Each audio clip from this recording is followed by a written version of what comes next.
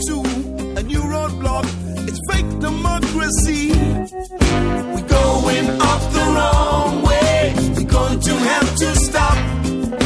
Critics of a secret wars, they can't expose them all.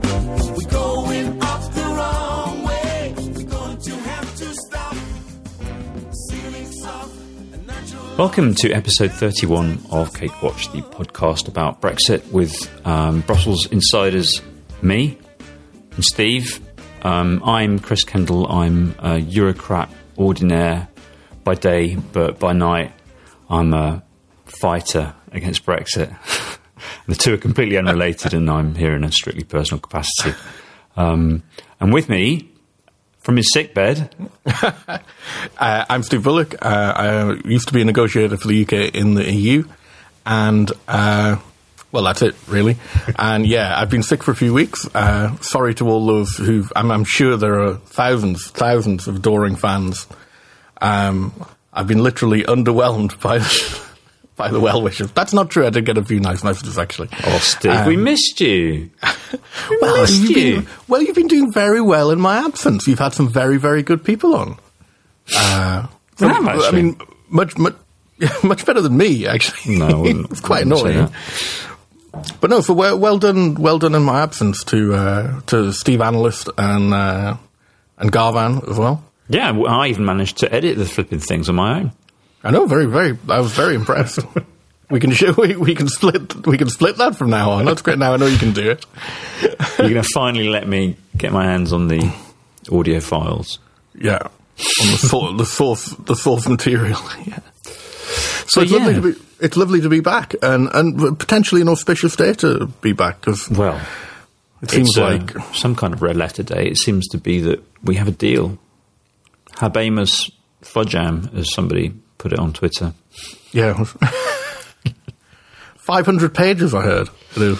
Yeah, 400, 500 pages, yeah, which doesn't surprise me at all. But the political declaration on the future relationship is only 5 pages. Back of the coaster. Yeah. Back of an Kitty O'Shea's menu. Yeah. Well, we'll come to that. We should do some follow-up. Yes, we've got some follow-up. Yeah. So the conversation with Garvan last week sparked a certain amount of interest and controversy, I think it's fair to say, which I'm not surprised by. I mean, it was we thought it would. That we left it with a rather bleak take, which was that. What you're telling me is that you got a Tory on, and he said, "Yeah, it's better if we leave." And I was like, brilliant. Oh, right, on an Andy Brexit podcast. That's fucking great, mate. Well done. I'm away for a couple of weeks, and we turn into the Brexit Central cast. No, hang on. No. That's not what happened. That's not what happened. No. I mean, Garvan made some, I thought, very, very well-argued point. I mean, he's pretty good. He's quite smart, isn't he? He's really quite smart. Yeah, he made some very good points, I thought. And some of them I felt were very strong, and others I wasn't quite so sure about. But I thought we would just come back because we had some feedback, and I just wanted to get your take a little bit and have a further discussion, just so that we wouldn't completely lose all our listeners and cheese everybody off. So Garvan's argument sort of fell into two parts. One was that if the UK ended up remaining after all, that might be a bad thing for the EU. And he explained why he thought that might be, mainly because the UK would continue to be a disruptive force, a centrifugal force, and gather other disruptive forces around it, and really create difficulties for the EU in terms of mapping a forward direction. But I mean, there's an assumption there that before 2015, the UK was a disruptive force. Was it? In normal business, it wasn't particularly. Well, this was then an interesting debate between Steve Analyst, the guest of the previous week, and Garvan, they ended up having a bit of a kind of Twitter argument about it, which I thought was great fun. Yeah. Where Steve, who has mentioned that he'd be thrilled to come back on and make his point, and I've said he should once he's listened to our federalism episode. Yeah. We'll get them both back on. Controversy is great for ratings, dude. Yeah. So Steve was arguing, well, hang on a second, the UK wasn't that disruptive. The UK was only doing what it was perfectly allowed to do within the rules, and had helped to shape those rules. And you can't blame the UK for opting out of Schengen and opting out of this and opting out of that when the rules allowed it to. Yeah. To which my response is... And others do as well, of course. Yeah, and others do as well, of course. To which my response is, well, one of the reasons the rules allow the UK to do that is that the rules were written knowing that the UK would ask for that. So it's a kind of circular thing. And I mean, it seems to me that the developments of the last... Some recent developments, look at Merkel today in the European Parliament and Macron at the weekend and talking about an EU army. And also look at the proposal in Juncker's State of the Union this year for extending qualified majority voting into certain areas of common foreign security policy. I mean, things which I personally think are great, fantastic. Arguable that you wouldn't have seen those proposals coming forward without Brexit. Well, yeah, but there's an assumption that those proposals are good. Yes, in that, you know, there's an assumption. There is. Yeah. Steve. That kind of proves the point bit that you might think that these proposals are good, but they're not inevitable.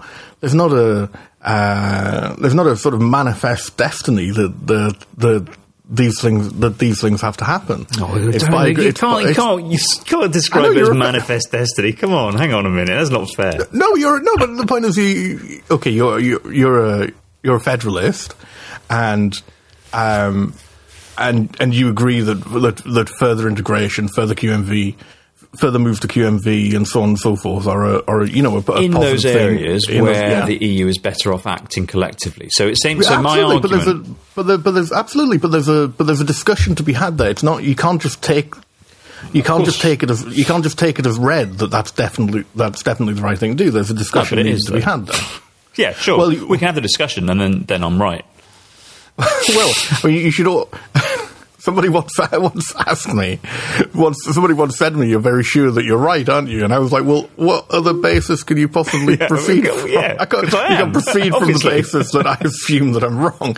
I mean, I accept that I might be wrong, but I'm not going to proceed on the basis that I'm wrong." Happy to debate. No, my point is that people and member states have different visions of the future of Europe. There's a sort of assumption. I think. To some extent, it's falling into a sort of British media trap to see it as there only being one that everybody in Europe wants further integration, wants further. That's simply not the case. It's something that needs to be discussed with member states. Denmark, for example, clearly doesn't. Yeah. Okay. Yeah. Sure. But okay. Let's dial it back. What we're talking about is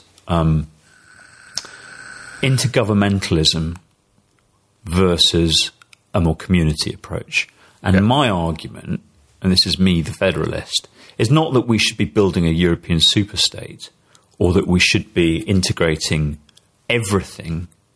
My argument is that where it makes sense for the EU to be doing things collectively, and I think it does make sense, for example, in foreign policy and in defence policy, then you should build those mechanisms so that they function effectively, and that means things like QMV. What you shouldn't have is more intergovernmentalism, where it's really just sort of nation-states squabbling, and you only move forward if all of you move forward together, and then you're sort of held back by back markers like Hungary and so on. So that's the point I'm making. No. I think there's a really good. Don't get me wrong. I think there's a really good case for that. My point is that. This is a normative thing. It's neither inevitable nor self-evident that it has to move in that way. And some member states don't want it to move in that way. And the UK was one, or still is, as we speak, one. And that, the EU is to some extent. What am I trying to say? An aggregation of what can be agreed between member states. So all I'm saying is that there's when people say, you know, the UK is bad for Europe because it held back further integration, that's based on an assumption that further integration is definitely a positive thing. Now, where I think there is a case, though, is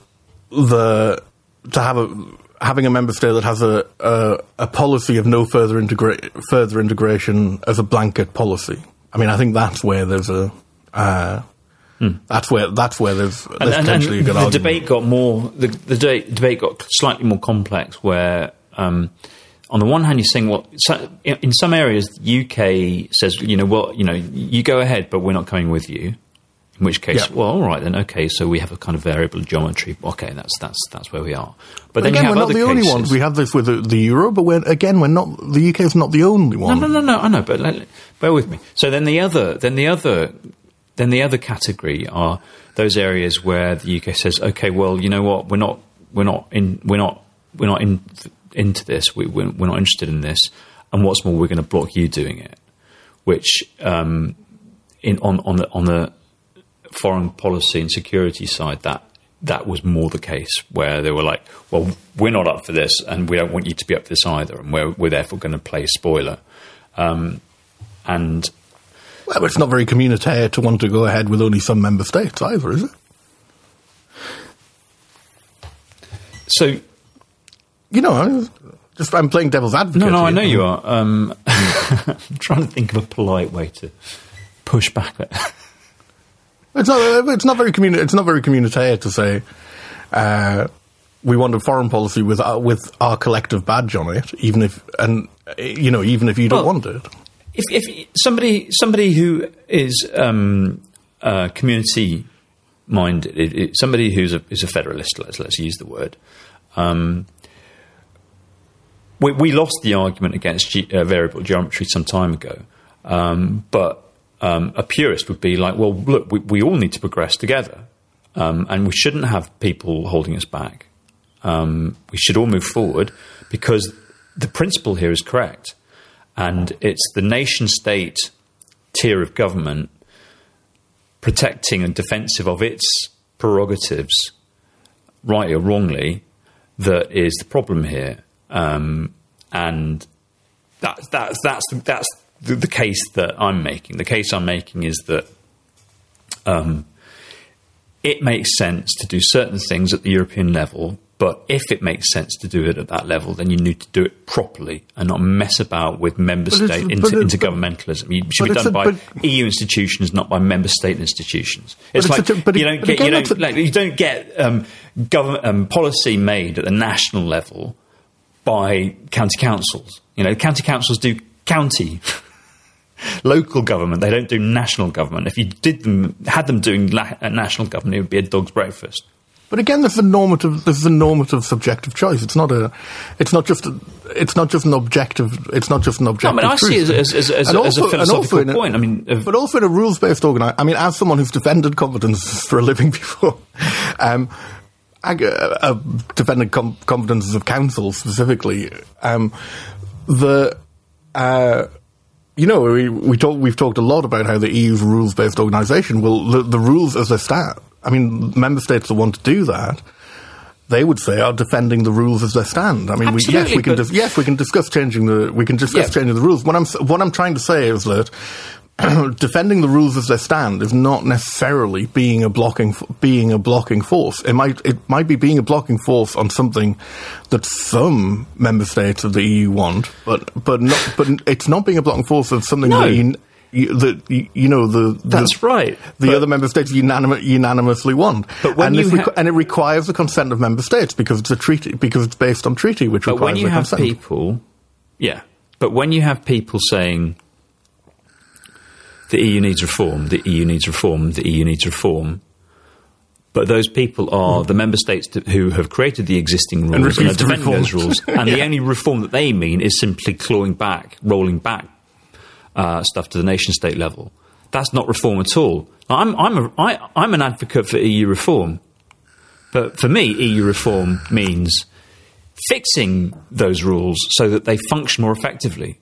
The machinery of European government is inefficient because it is dominated by member states. But it depends on your definition of effective. If in fact, it depends entirely on your definition of effective. I can't believe I'm arguing for this because I don't know. This is not necessarily what I believe. You clearly have hopped up on antibiotics, Steve. Well, yeah, I think I'm having a flashback to British government training on European. No, but oh dear Lord. But no, I absolutely see the argument, and I have to admit, I mean, it's something that's occurred to me. It's something that everybody has and has to ask themselves. But I mean, I certainly have a view that. I mean, I don't have a rose-tinted view of the UK and the UK's role in the EU, but the UK has been very important in the EU. Some of the things that we consider the great achievements of the EU have been driven by the UK, and also I have a sense that it created balance and equilibrium in the EU. I mean, you can see by how upset the Danes, the Swedes, and the Dutch are by Brexit. Well, yes, maybe, but about how because they were losing and a very large advocate for largely their policies. You know, lots of the times when the UK was seen as being isolated, actually it wasn't isolated. It was the loudmouth out of a group of rather quiet people supporting it. That's almost a little bit of a cliche. Yeah, sometimes it wasn't. Sometimes it really was on its own. And there I can think of clear examples where it was on its own and obstructive. I mean, that certainly happened in those cases. And it was. There were certainly times when it was obstructive. Yeah, I mean, it was on a different level to the. I mean, you can't say that it was just one of a group. I mean, there were times where it clearly was an outlier. But at other times, it was the same with Germany. I mean, we saw that with the budget. Yeah. It didn't take a lot to convince Merkel. But again, there's a difference between this is we're rehashing the argument between Steve and Garvin here, but there's a difference of quality where you've got a member state that generally has played a constructive role and shown solidarity and been a good community member, where it has those moments, they are tolerated and understood and it's just part of the course. But where you've got a country that actually has systematically over time been awkward and obstructive. I'm exaggerating, but no, but I do take the point. I mean, I had a very, very good Spanish friend in the commission who was an absolute Anglophile culturally. I mean, it has to be said. But she got very, very annoyed that, you know, people would roll over for the UK. It would say, look, you're just one member state. Yeah. If Spain went on like this, we'd be told to piss off, you know? Yeah. You don't realise how indulged you are. So, I mean, that does bear out what you're talking about. But you know what, in any case, you know, I had an interesting conversation today with a colleague, and we reached the conclusion that it's over. It's over. I mean, whether the UK, even if the UK were to remain at this point, I think there has been a change as a result of Brexit, a lasting and irreversible change in the UK's brand. I don't think that the UK is ever going to be seen the same way again. I don't think it'll be seen. I don't think it'll be seen in the same way, but I think it has a chance to. I think remaining is a chance to rehabilitate itself to some extent here, or at least begin the process of it. It would never be the same. It would be something else.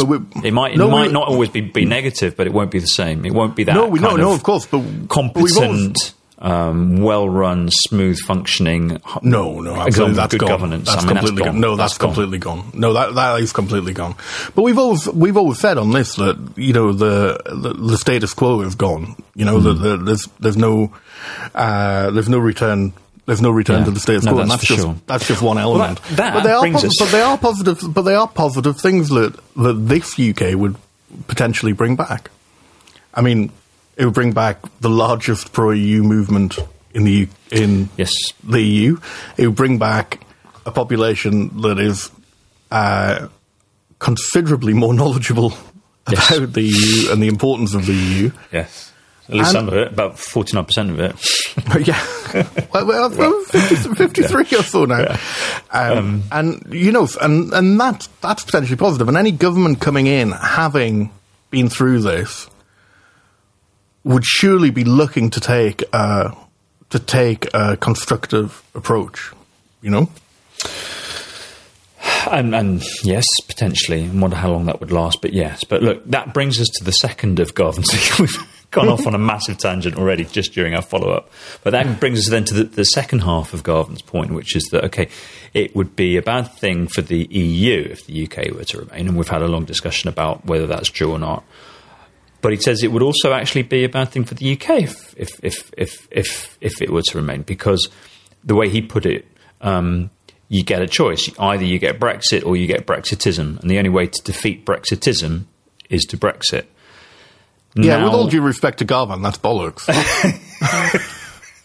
I was not going to put it like that, but I was going to say I don't think I agreed with him during the podcast, and the further from that podcast I get, and the more I think about it, the less I agree with it. No, I think the absolute opposite. I think the diametric opposite to that. Okay, cancelling Brexit, getting out of Brexit is not going to solve all of the UK's problems. Carrying on with, but it potentially gives the opportunity for those problems to be addressed. Yeah. Continuing with it does the opposite. And I did a long thread on this a while ago, which I think I retweeted fairly recently, that continuing says to everyone, this is how you win.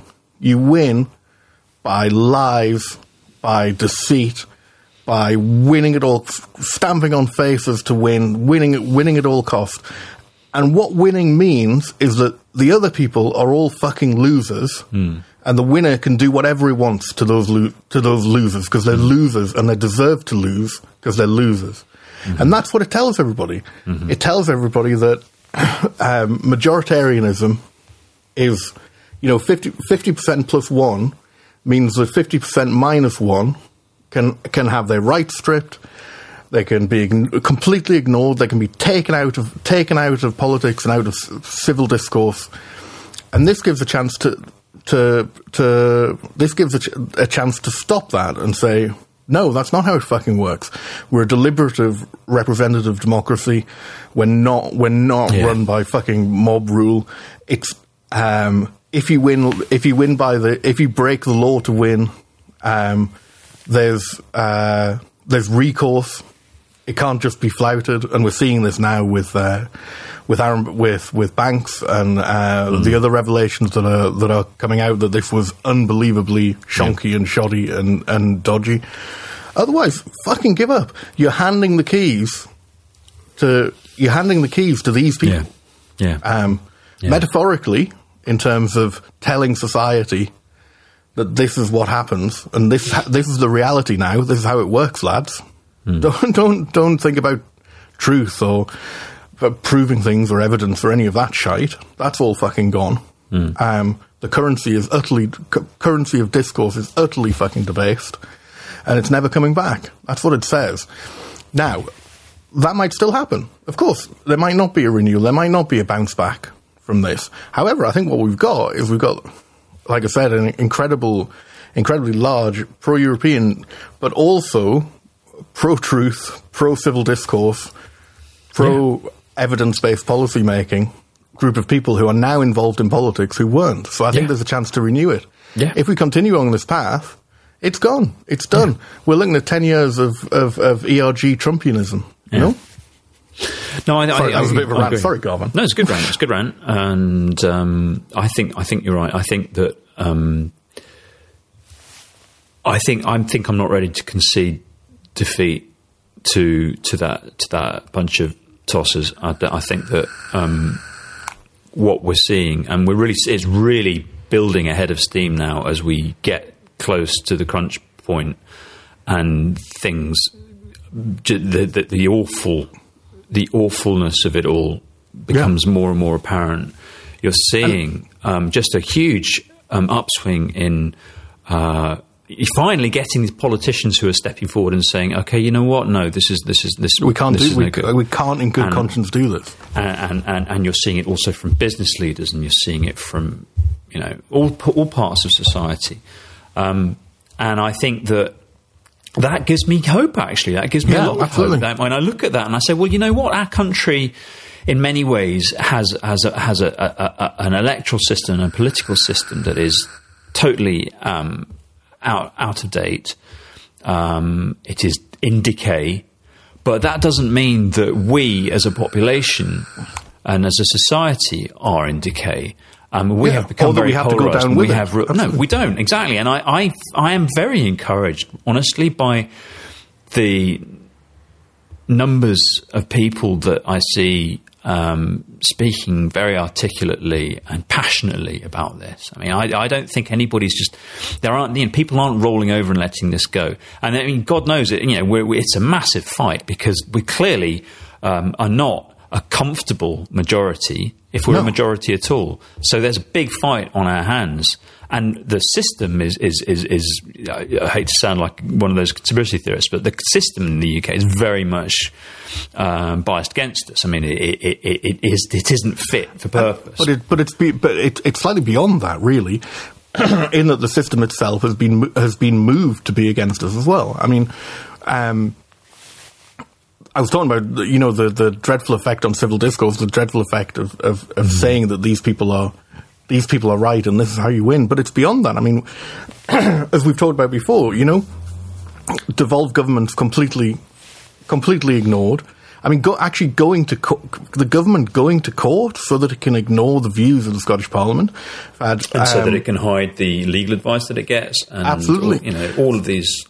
And constitutional conventions just completely thrown on the bus. The government openly trying to bypass Parliament, openly trying to circumvent it. I mean, we have a constitution now that's not fit for purpose. And because of the way our constitution works, once something's happened, the precedent is there. Once a convention ceases to be abided by, it's not coming back. And this is also what we're handing over. We're handing over a rigged system to the bastards as well. Yeah. So exactly. So I'm hopeful on the one hand when I see the way in which people are standing up to this and responding to this. But on the other hand, it makes me even more determined. We have to remain for this. It is going to be so much easier. I mean, I don't think it's going to be easy at all, but it's going to be easier to fight this from within the EU than it is from outside. Yeah, absolutely, absolutely. So I think and it's not going to fix it, but it gives an opportunity to fix it, which will not be there otherwise. Well, it gives us the opposite. Yeah, it gives us a context. If it goes ahead, it embeds everything that's happened. It embeds everything that's happened as the new normal, and they should not be the new fucking normal by any means. No. Absolutely. So, speaking of bypassing Parliament, there seems to be a withdrawal agreement. Well, it's not a withdrawal agreement until both sides have agreed. So there is we've talked about this many times, haven't we, about how agreements work. So we've got the initial agreement, now we need to get the... Well, so it appears to be agreed at negotiator level. Yeah, chief negotiators have signed off. So now these are officials, not politicians. So now they need to take it back and sell it off to their... and get it sold to their respective... And is this confirmed? We're talking at 11:10 on Tuesday. Yeah, by the time you listen to this, because we're probably not even going to get this out until sometime tomorrow evening. But is it definitely confirmed? Because RTE have tweeted both that it is confirmed and that it's not. Because Simon Conveny, the Irish Deputy Prime Minister, said that it wasn't, and they wouldn't be commenting on any leaks. Yeah, well, I thought and then people started reading into that all sorts of things. Like I saw a couple of comments on Twitter saying, "Ooh, the Irish Foreign Minister has said this. Or does that mean that he's unhappy? Does that mean that the Irish have been sold down the river by the EU? I mean, slow down. Why'd your necks in? Come on." I think it would be a good idea to read the text before commenting on it. To be honest, again, Occam's razor says he's right. It isn't a final deal yet because it's still got to get past the British fucking cabinet for starters, which seems highly unlikely. Well, who needs to agree? We need Jennifer Rankin did a really good tweet yesterday, I think, on the stages that it needs to go through in Brussels, which I think most people aren't aware of. Yeah, no. So it's got to go through COREPER, it's got to go through the EU27 working groups, COREPER, and then the EU27 General Affairs Council, and then and you also going to need to get it through the European Parliament. Well, hang on. So it needs to go through GAC to be agreed at the 27 level, General Affairs Council. But then it doesn't need to go to a summit until there's agreement from the UK as well, right? And UK government. And then, but at what point does the European Parliament come in? At that point, once it's you've got that process. Just stop that process there on the EU side. On the UK side, it needs to be agreed by Parliament. By cabinet, but first it needs to be agreed by cabinet. If it's agreed by cabinet, it's government policy. And then it can be agreed at a summit. Then it can be agreed by EU27 and the British government. And then it needs to go to Parliament. So then it needs to go for the two Parliament. Yeah, and then it needs to go to the two Parliaments for ratification. I see. Yeah, so that's the sequencing. Steve, tell me, I can't work. How is it possible for the cabinet to reject it? I mean, they can say May has to keep negotiating. Well, who is they? I mean, if you have, how many cabinet members does it take to force her to go back and say, "Well, I can't get this past cabinet"? It's her cabinet. Can't she just sack them, or can't they resign? However many resignations bring down a government. Yeah, but exactly. And eventually, you run out of exactly. ministers. Yeah, eventually. Well, no. You could. I mean, you could just face it, and she's done it before. She has done it before. You can just face them down. Exactly. And say, fucking resign then, I'll replace you. Yeah. Eventually, though, she will run out of replacements. Remember, out of her, how many she got? 270 or whatever? I mean, she's got the 40 we know are in the ERG and the 40 others who are in the ERG and pretend they aren't. They have about 80, I think. So they're down 200 there. You've got, 30-odd... Hang on, including junior ministers. How many ministers are there, including junior ministers? Well, there must be 30, 35. Oh, she could find. I don't know. She's potentially running. Start appointing lords. She'll be asking Ken. Yeah, she could start appointing lords. That's very true. But there is this, or Lib Dems. But I think this is. I'm not sure they would say yes, but I think there's this thing that in the old days, obviously, if you lost, say, 4 cabinet ministers, there would be the potential for the government to fall. But as we've talked about before, they'll just plough on. Yeah, I mean, the thing is, keep going. There are no rules here. It's not set down in stone that, if 4 cabinet members shall resign, there shall be a vote of no confidence. No, absolutely nothing to do with that. It's completely in her own. God, listen to how inarticulate we're being. We're both sitting here yawning and staggering. I thought I was doing quite well considering I'm not well. I'm feeling like, oh my God, bring me Red Bull. But there's the danger. I mean, there is the danger that they just bring her down. I mean, there are enough letters. There can be enough letters at the 922 committee launch a leadership challenge. Yeah. I mean, so. But then, even if they launch that, will they win? Well, that's the thing. I mean. Because then you need to have, even if they triggered a contest, that doesn't mean that she would lose the contest. What we're seeing, though, I mean, she might just face them down and say, "Fucking resign if you want, get a leadership contest if you want." What we're seeing, though, is what we've talked about all right from the very beginning. I think we talked about in the first couple of podcasts we did, is that.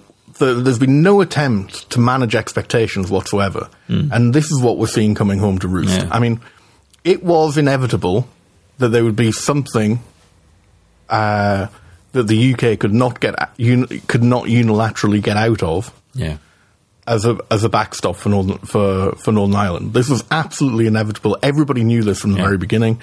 It's impossible, in my view, the Prime Minister and the Cabinet didn't know this in December and in March.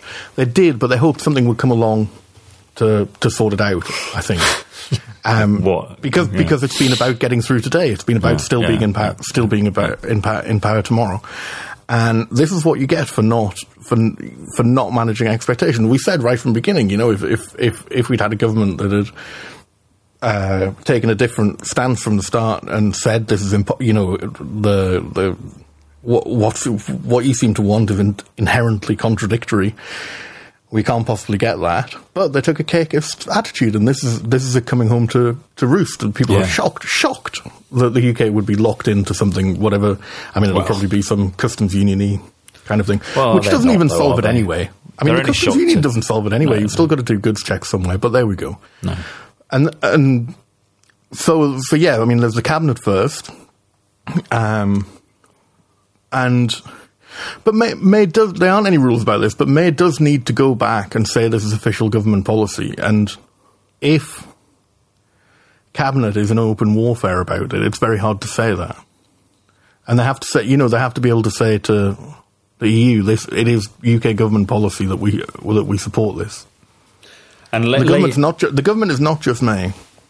We do have some semblance of cabinet government left. Well, do we? I mean, yes, and if we do, who's calling the shots? We don't have a constitution. We don't have. It's not written down somewhere that we can look at a book and work it out. I mean, no, but I mean, from the EU27 perspective, they have to have a summit and agree this with the UK at the summit. They have to have some sort of confidence that it can be delivered. Surely. So that was my next question. So the summit, are they still in time? If they were to agree this tomorrow, if the cabinet were to agree this tomorrow, would they still be in time so that we would have a summit at the end of November? I think so. I think the deadline people were talking about was Wednesday or Thursday this week. And we know that the deadline's on absolutely final, so I mean that can be extended to Monday. So I think it's still possible. So however, I mean I think this is where it's important. I think if it isn't clear that there's cabinet unity on it, EU27 will prefer to have it in December at the December summit instead, so that there can be time for May to explain it and begin to sell it, and they can take a judgment as to whether this is actually a goer or not. But in terms of staging, sequencing rather, so the summit then is for the European Council, that is to say the heads of state and government of the European Union member states, to effectively give this the rubber stamp, give this a green light before it then goes to the legislatures for ratification. So it then go to the British Parliament and to the European Parliament. Yes. Yep. So that seems a bit odd to me. That's institutionally a bit odd. When you've got surely the EU institutions should, and the national institutions should sign it off before it then goes to the international summit at the level above the EU institutions. No. I mean, the sequencing of Article 50 from the EU side is fairly clear. Yeah, absolutely. And this is the way you do. You agree between the two negotiating parties, which is the EU collectively and the EU27 and the British government. You agree between the negotiating parties, and then it goes for ratification. I mean, that's fairly normal with treaties, no? Yeah, but it's just in this case the EP is ratifying. As well. And so then the question is, what happens if the European Parliament doesn't ratify? Is there any likelihood that they may reject it? We heard from them, didn't we? We heard them say, well, there were 4 MEPs who, they're not representative, though they are representative of well, we know that except the UKIP. We know that the Brexit steering group in the Parliament still isn't happy with the citizens' rights part of it. It's very hard to say what will happen. I mean, I think they'll do a report on it to Parliament, and you can imagine them trying to reopen that part of it, essentially sort of sending the Commission back do better on citizens' rights. But if the commission, if the European Parliament, it's hard to see the Parliament actually voting against it in the final round, though. But we've been saying all along that it is completely unrealistic for the Labour Party to think that the UK Parliament can send the government back to renegotiate part of the withdrawal agreement. But are we then saying, on the other hand, the European Parliament can send the Commission back to renegotiate? It can try. I mean, it can try. I don't think it's not laid out in its formal role, though. I mean, its formal role is to vote on it. Yeah, exactly. It's with the agreement of the Parliament. So then it wouldn't be anything against the UK Parliament, the Westminster Parliament, sending the government back to try. Well, but it would require EU27 to agree to it, and I don't think they would. Of course, they can try to, but you know. It's one thing to say that the citizens' rights, which are reciprocal, aren't good enough for either set of citizens. It's another thing to say we don't think we've got enough advantage for us out of it. We want you to go back and get more. If the EU27 are content with the agreement, they're not going to reopen it because the British would prefer more cake. You know, I mean, why would you? If they've agreed it between themselves. What Simon Stylite, our friend on Twitter, always points out and I saw Charles Grant agreeing with him yesterday, that there might be scope for the sort of small amendments to the political declaration. And that might be something that can be amended. However, they have to be small things. The whole thing's so small. It's only 5 pages. If you insert a paragraph, it can increase the length of it by 5%. Damn it, we've gone over the page. We're on to 6 pages. It's like an essay where they only allowed 2,000 words for it. You know, what we call the succinct briefing template. Yeah. So you can imagine, you can imagine them going back and saying, okay, well, the bit where it says we'll work towards an FTA, we want that changed to we want to work towards an EEA type agreement. You can imagine that sort of thing happening. And I don't know. I guess EU27 would be open to it, but they wouldn't be open to a negotiation on it. No. I think that's the point. Well, it's a political declaration. Yeah. Which is pretty different. Yeah. So okay, you want to replace FTA with EEA-like agreement. Yeah. We're not going to fucking negotiate over it. You know, it'll be EEA like. You know, we're not going to negotiate over what caveats we put in that. So no, you can imagine that. But the rest, I mean, having hacked it out. When do you have the negotiations? Do you have them in February and then start this process again? Well, you can't, because it takes more than a month to ratify it. So. Lots of. And then why would you extend to accommodate the wishes of a negotiating partner that you'd already agreed something with? Well, you can imagine if this had been conducted differently, and been done in good faith, this agreement could have been there 6 months ago, relatively easily, and then there might have been time for that sort of thing. But there obviously isn't now, is there? So where does it go in? So the real question is where it goes in Parliament. Okay, one scenario is that the government somehow falls. Although I don't really believe in governments falling anymore. I don't believe in constitutional. I don't believe in constitutional crises. I think we've been in one for 2 years and it hasn't made a hair of a difference. Yeah. So okay, maybe the government falls, but they'll just plough on as ever. Hard to see how it falls. How does it fall? I mean, it's just hard to see how it falls. I mean, will there be a vote? Well, I mean, you can use the Fixed Term Parliaments Act. There can be a vote of no confidence. Well, there have to be 2 votes of no confidence, actually, under it. There has to be another one within 2 weeks to confirm it. But, I mean, my thought on this has always been that Tory rebels may vote against the withdrawal agreement. They may vote for an amendment requiring a referendum. It's hard to see Tory rebels bringing down the government. I find that quite difficult to believe. I mean, causing a general election. I find that. So this stuff about going for an election, how are you going to get an election? Yeah. Because you're going to need a significant number of Tories to vote for there to be an election. So yeah, but presumably that's Corbyn's game. I mean, that's presumably the game that Corbyn is playing. Is he's trying to engineer a situation where an election is called. I just can't see party loyalty being put aside to such an extent that Exactly. the Conservatives calls there to be a Labour government. Yeah, exactly. Whereas I can see, and we're seeing, and after Joe Johnson, there are more potential ministers to come out on this, and more MPs to come out on this from the Conservative side in favour of a referendum, a people's vote. And that's got to be the route. But you can't assume that they would vote for a general election. I just don't believe that.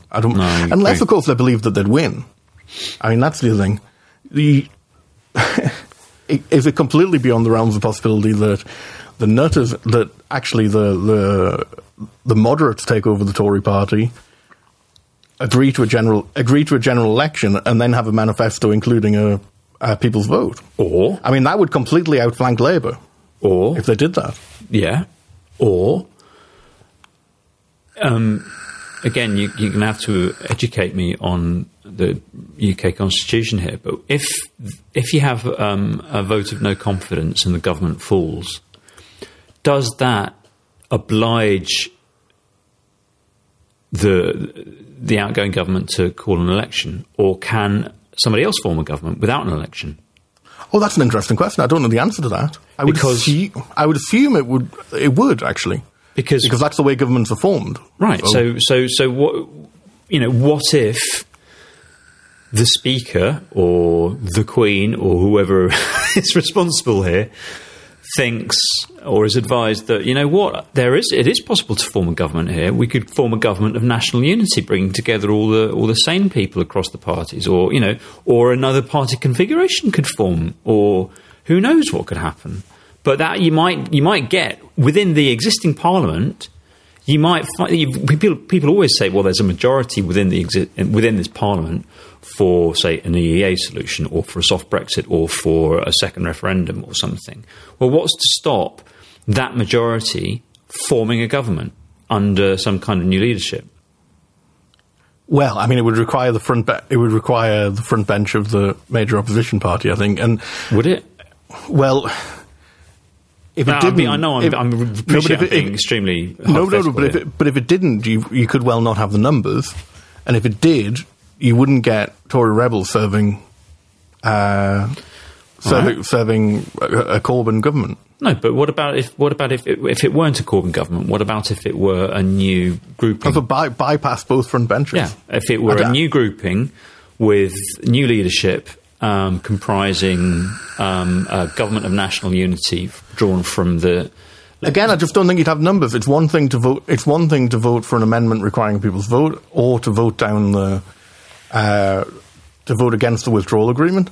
It's another thing for members of any party to essentially ditch their party and ditch their party leadership. I mean, that's a step you can never go back from. So, again, I find it hard to see that. I mean, for me, the best route is not to vote down the withdrawal agreement, or at least not to aim to initially. The best route is to amend it, requiring a referendum for ratification. Ratification referendums are not unusual. I think if no deal wasn't one of the options, then I think the EU27 would be amenable to a extension, even quite a long one, to do that, because it would give certainty. It would take no deal off the table. It would take no deal by accident due to deadlocked UK off the table, and it would mean that either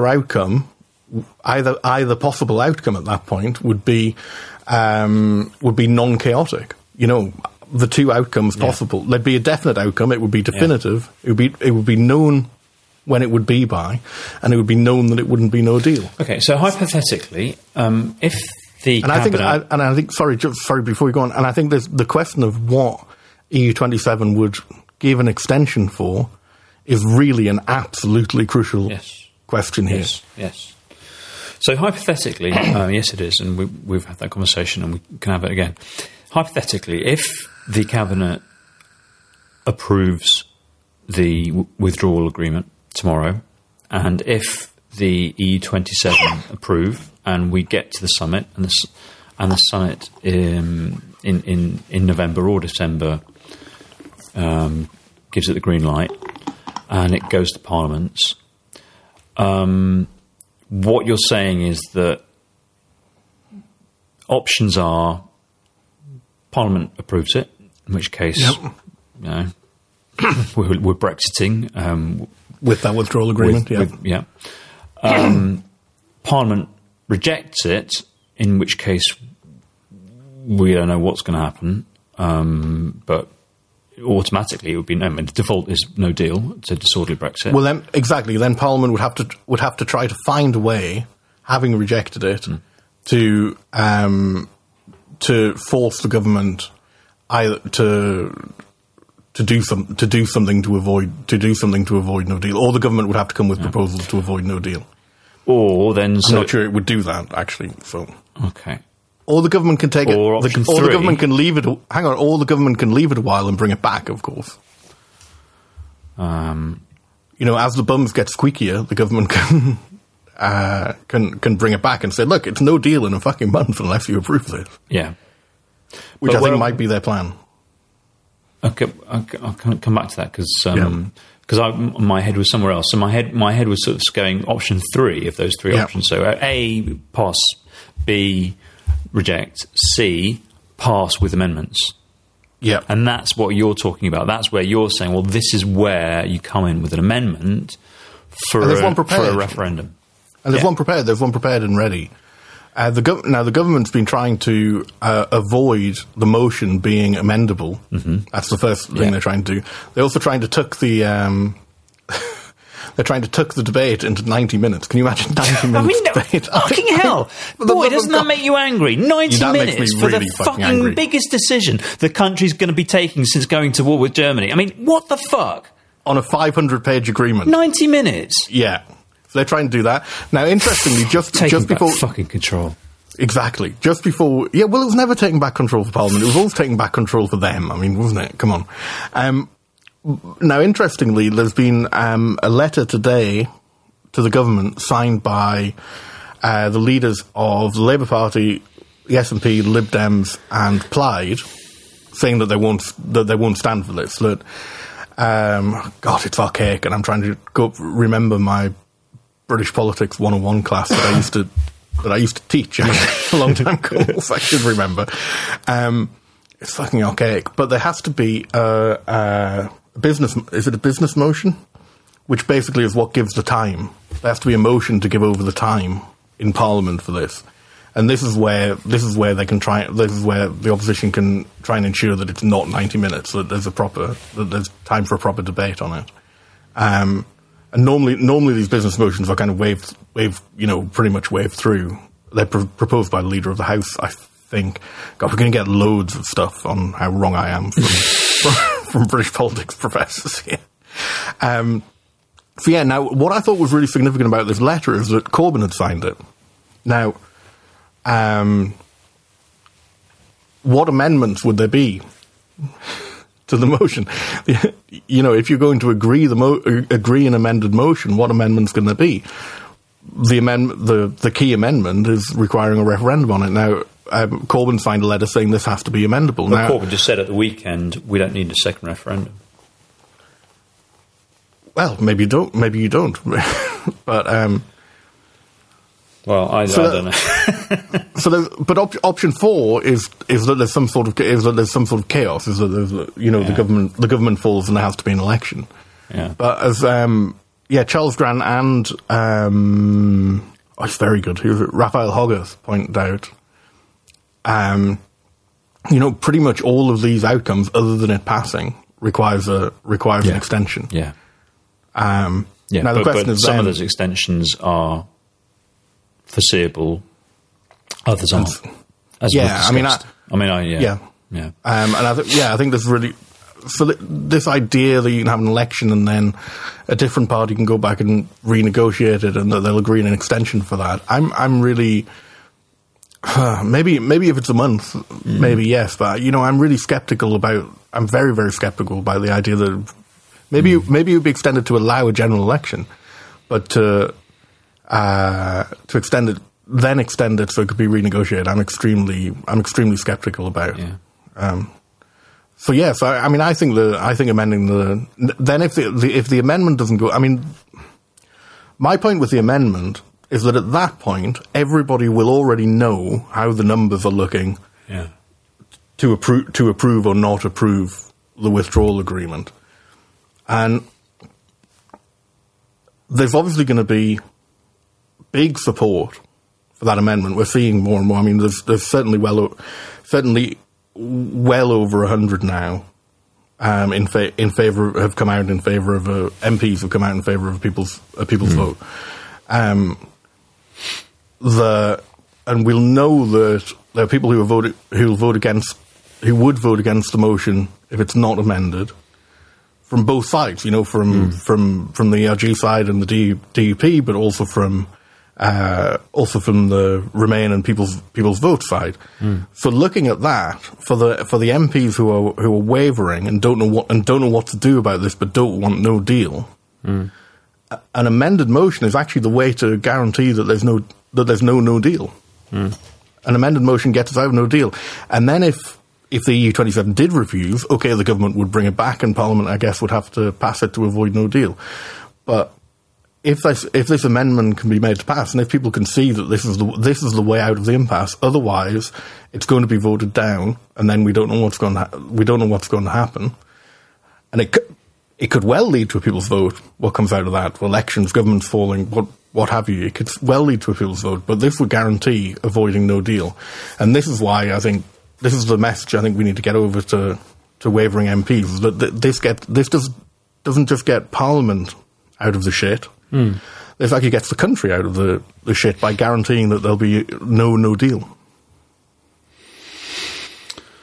It is too late in the evening for me to fully digest what you just told me.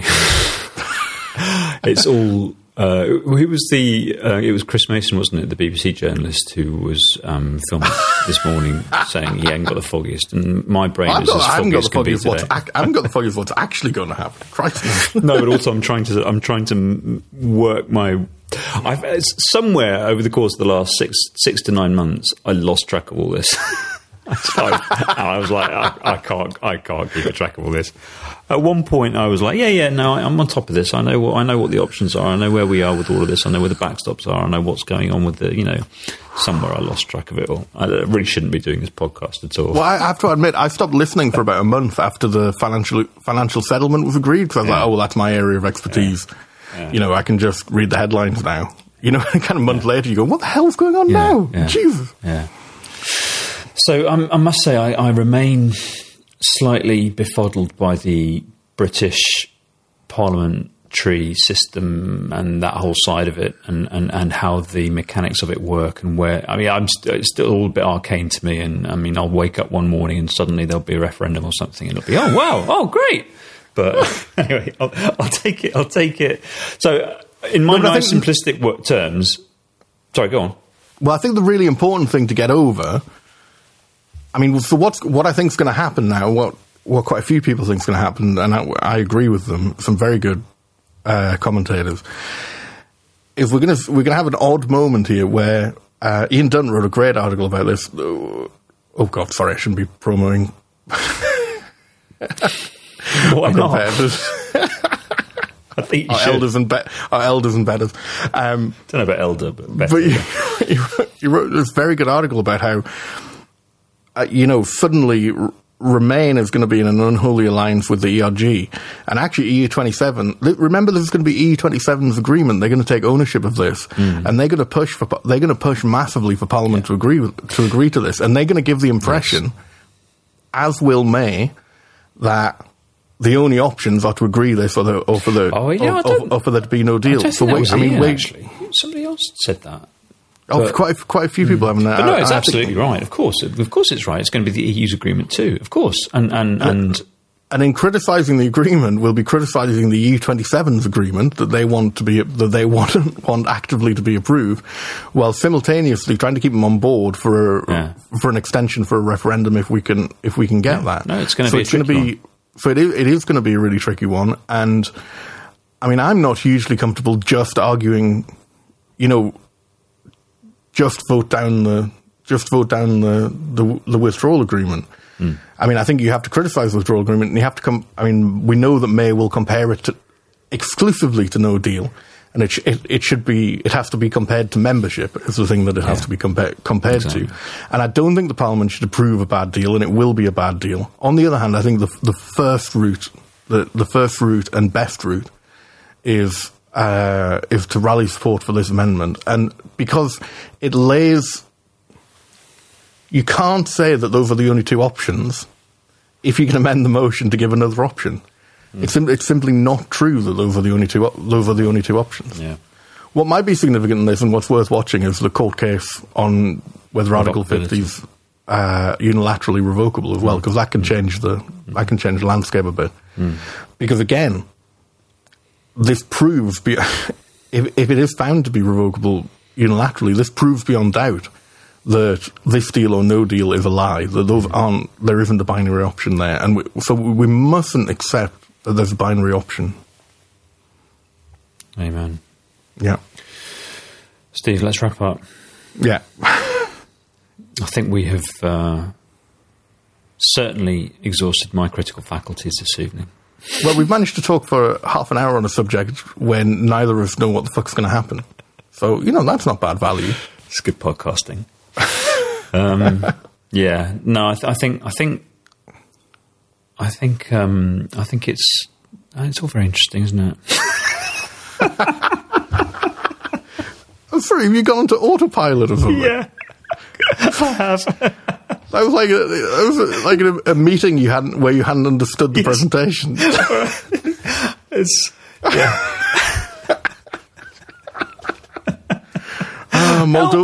Moldovan water supply. It's all very interesting, isn't it?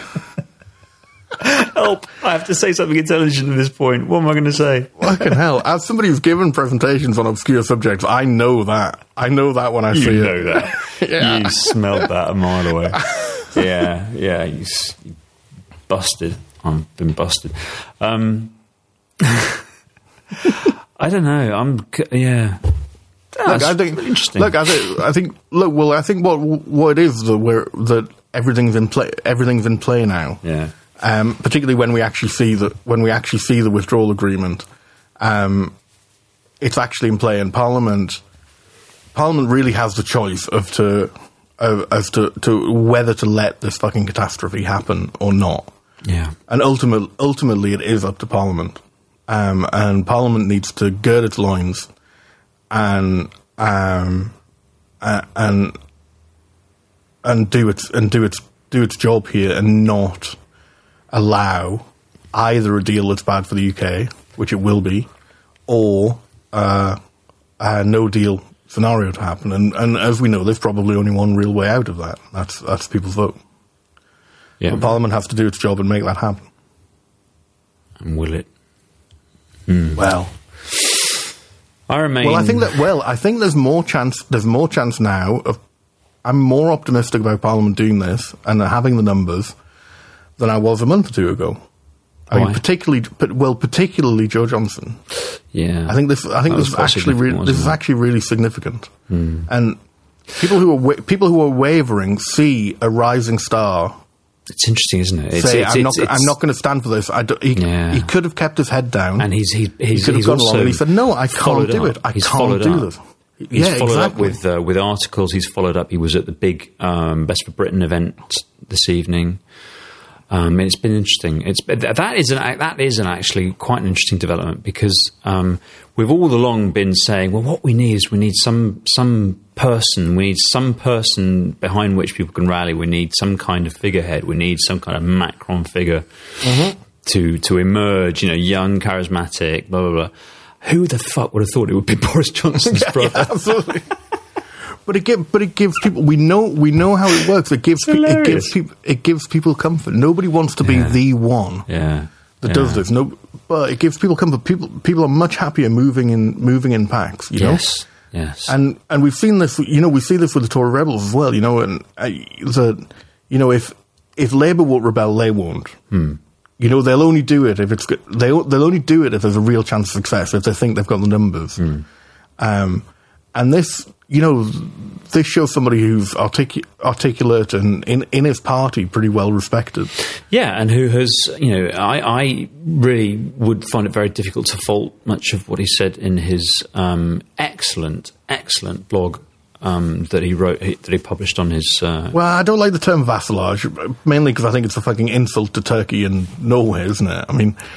I don't think it's particularly helpful language. Well, I don't have a particular problem with the vocabulary, but the concept is one that I've been banging. I mean, I've been banging my drum about that for months. I mean, I do think it's democratic. The phrase I've always been using is democratically outrageous, and I do think it's democratically outrageous. We would simply be taking laws of which we had no influence and no control. And I do think that's democratically outrageous. And I've always been somebody who is a great advocate for European democracy. And this is what going back to what we were discussing right at the top of the podcast. I think that the EU does have a high degree of democratic accountability and has carefully evolved its institutions in a democratic direction. And I always objected greatly to those people who, I think scandalously, pretended that the EU was some kind of dictatorial, totalitarian, jackbooted state, superstate, when it couldn't be further from the truth. However, when we put ourselves into a position where all those democratic controls and accountabilities are removed by our own will, and yet we still have to take on the rules that the other 27 are making, I mean, that's outrageous democratically. And if you want to call it vassalage or vassaldom, well, you call it whatever you like. It is what it is, and I don't like it. So I agreed with them very much. Boom. Yeah, there you go. I just think it's quite. I think it's quite insulting to the other countries that have chosen this. I mean, I don't think it is. They've chosen it. it. And if you talk to people in those countries, I mean, I've got many friends in Norway who are federalists and who feel exactly the same way about it. But that's not true of Turkey on the customs union. I mean, it's not quite the same, is it? It's not. No, it's not. No, it's really not. It's really not. It's really not the same. So, but in Switzerland and in Switzerland and in Norway, you will find people who feel the same way about it. Yeah, and I think they're right. But I think that's not what we're heading towards here. I mean, we're really talking about customs unions, and I think the fact that there are customs unions springing up around the world is, proof that it's not. We are we not really moving towards an effectively shadowing the single market, though? I mean, that's what this means, surely.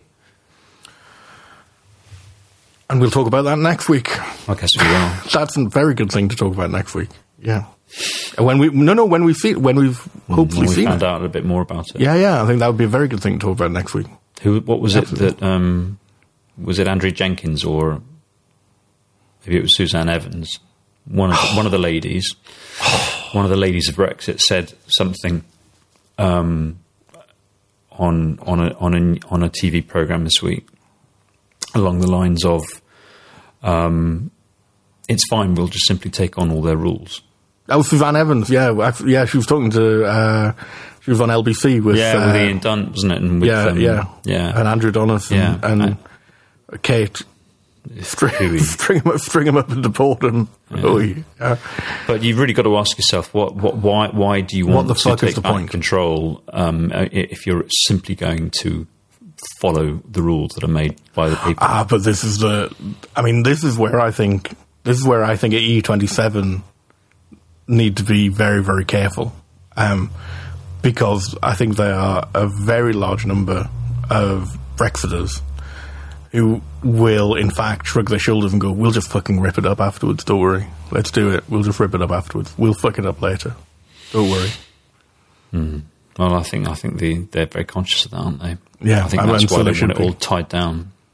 And that's the importance of cabinet. There we go. That's the importance of cabinet agreement for the EU27 right there, actually. Yeah, but I don't think that... I wonder, can you even trust this cabinet? Certainly, but if the 4 or 5 who we know think like that walk out, and the rest of cabinet agrees, then maybe that would give EU27 more comfort. I don't know. Well, we'll find out tomorrow. By the time Absolutely. you hear this podcast, dear listener, you will know. Probably. Yeah. We should have said at the beginning, this is being recorded at Tuesday, on Tuesday. We did say during it. We gave a timestamp during it, didn't we? Yeah. So, all right, listen, we should wrap up. Absolutely. It's been really great to have you back, Steve. Been a good chat. It's been really nice to be back. I didn't know if my regime of medicaments would see me through the whole hour. Well, they've seen you through better than my energy levels have. My energy levels have somehow gone off a cliff. Well, I was in bed until 3 today, so that probably helped. Oh, well, that will help. Right. Brilliant. Let's wrap Well, up. thank you very much for listening, and we probably haven't enlightened you very much, but hopefully it's comforting to know that we don't fucking know what's going to happen either.